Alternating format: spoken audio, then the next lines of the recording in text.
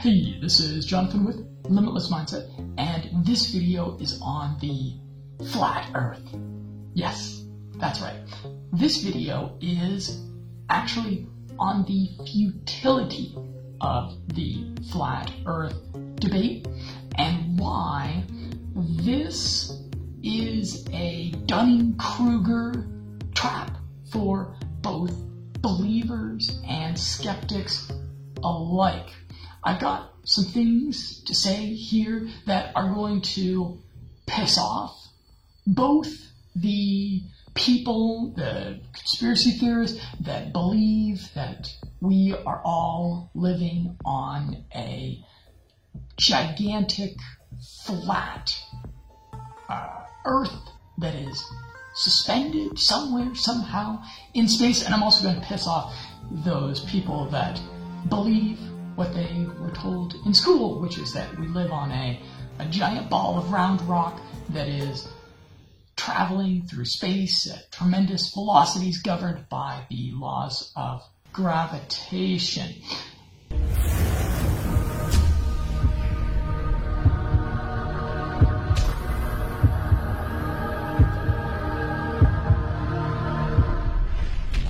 So, I'm sure you've heard of the flat earth by this time. You may have even kind of pondered it yourself and been like, wow, maybe it was all a lie. You certainly probably have friends that probably are really considering this. And I'm the first person to be highly skeptical of whatever the government and the institutions tell us. I have even watched, I think, most of the documentaries on this topic of the flat earth, but I remain utterly unconvinced because of simple logic that I'd like to share with you. There is tremendous economic incentive for someone to expose the supposed hoax of the globe earth, yet no one has yet to really offer compelling evidence for a flat earth. If the earth was flat, multinational corporations would travel there to the edges of the flat earth to exploit natural resources. Drill, baby, drill. Some ambitious journalist, celebrity, or adventurer who wanted to become world famous would crowdfund an expedition there to the end of the world, take photos of it, make a documentary about it, and it would become the story of the century. The discovery that the world is flat would seriously undermine atheism and secularism. Millions of people would flock back to church or their synagogue or their mosque or whatever, looking for answers. It would be an incredible boon for religions and for the religious establishments that you may have noticed they kind of like money. Somebody with a long-range drone aircraft could launch it from Patagonia, Argentina, and fly south for as long as it took to prove or disprove the flat earth. Some vainglorious millionaire or billionaire would organize a secret mission to the ice wall and then brag about it, make a big story about it, make a big stink about it.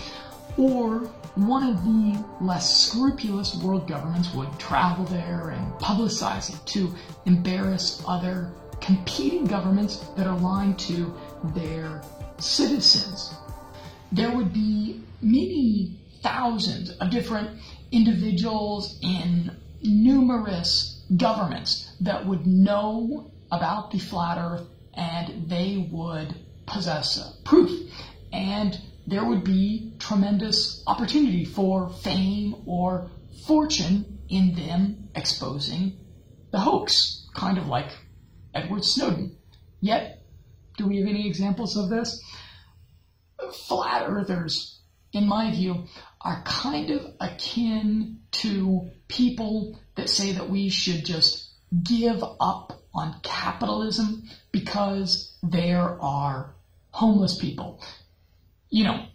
flat earthers, they're kind of like people that will say that, okay, capitalism, it's given us extraordinary technology, extraordinary medicine and entertainment. It's given us unprecedented quality of life and freedoms. But because there's some in the fringes of society, in terms of the homeless people that you might see, because capitalism is failing, because this theoretical model is failing in the fringes, we should just throw it all away. Flat earth skeptics and believers get into these futile debates. And here's why this is futile. I've watched, a number of these debates, and of course, seeing innumerable debates, partial debates, if you want to call that, being carried out in the comment sections of various YouTube videos and blogs on the internet. But what's lacking is real scientific domain expertise. What we're seeing is like a lot of kind of self-styled internet personalities or journalists doing these flat earth debates. I have yet to see a credentialed scientist debate one side or another of this issue. So personally, I have scientific domain expertise in one field, which is human performance enhancement. I've studied this field for about 6 years now. I've read thousands of studies. I've read a bunch of books on it, done a bunch of self-experimentation, interviewed a lot of experts. And so I can say in this field, I have a pretty good idea of what I'm talking about. And because I understand the amount of work that it takes to acquire a modicum of understanding of a scientific field, I know just how clueless I am when it comes to any other scientific field.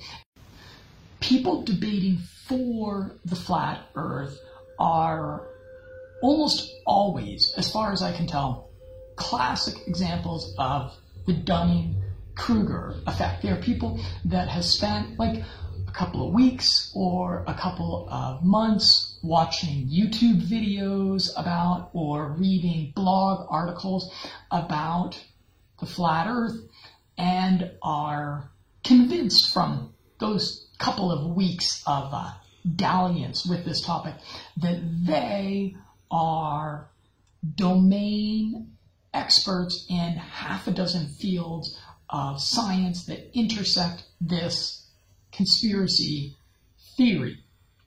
Again, I'd love for someone to direct my attention to an actual credentialed domain expert scientist that believes in and debates for the flat earth, because I haven't seen it yet. The side debating against the flat earth is also problematic. There's a blurry line between science and pseudoscience that is damn difficult to determine if you haven't devoted years and years of your life to studying a specific area. Anywhere that scientific establishment and public funding meet, you have corruption, fraud, and perverse financial incentives. Scientific journals are losing their integrity thanks to the pay-to-public model. Political correctness is compromising science, and the replication crisis has demonstrated a failure of a peer review process. Flat Earth skeptics assume that they are scientifically literate because of the years and years of their life that they've spent in educational establishments. But they too are likely Dunning-Kruger dummies. The majority of Americans, 72%, are scientifically illiterate, according to the according to a study, an analysis by the MIT Technology Review. point here is that you don't need to invoke science or get into a pseudo-scientific debate over a topic that can be debunked using critical thinking and logic alone. And in fact, it is preferable to use critical thinking and logic to ascertain the veracity of something, because then you don't need to spend 5 years of your life, 7 years of your life attaining an actual level of knowledge over a scientific domain. And the popularity of the flat Earth theory, I'm not going to be one of these pessimists that says that this is, just a sign of the idiocracy and of the general stupidity and the dumbing down of the population. It seems like there's some flat Earth believers that are actually quite smart. What I think the popularity and the proliferation of this theory is I think it's an epiphenomenon of the internet and the way that the internet works. And I think it is also indicative of a lack of understanding of critical thinking. I think it's more of the failure of educational establishments to teach critical thinking. And what I'll suggest, if you're interested in critical thinking, I'll suggest that you check out the video review that I did of the book Surely You Must Be Joking, Mr. Feynman, as that was an autobiography of a really famous 20th century physicist that is an entertaining life story, but it also really goes into critical thinking.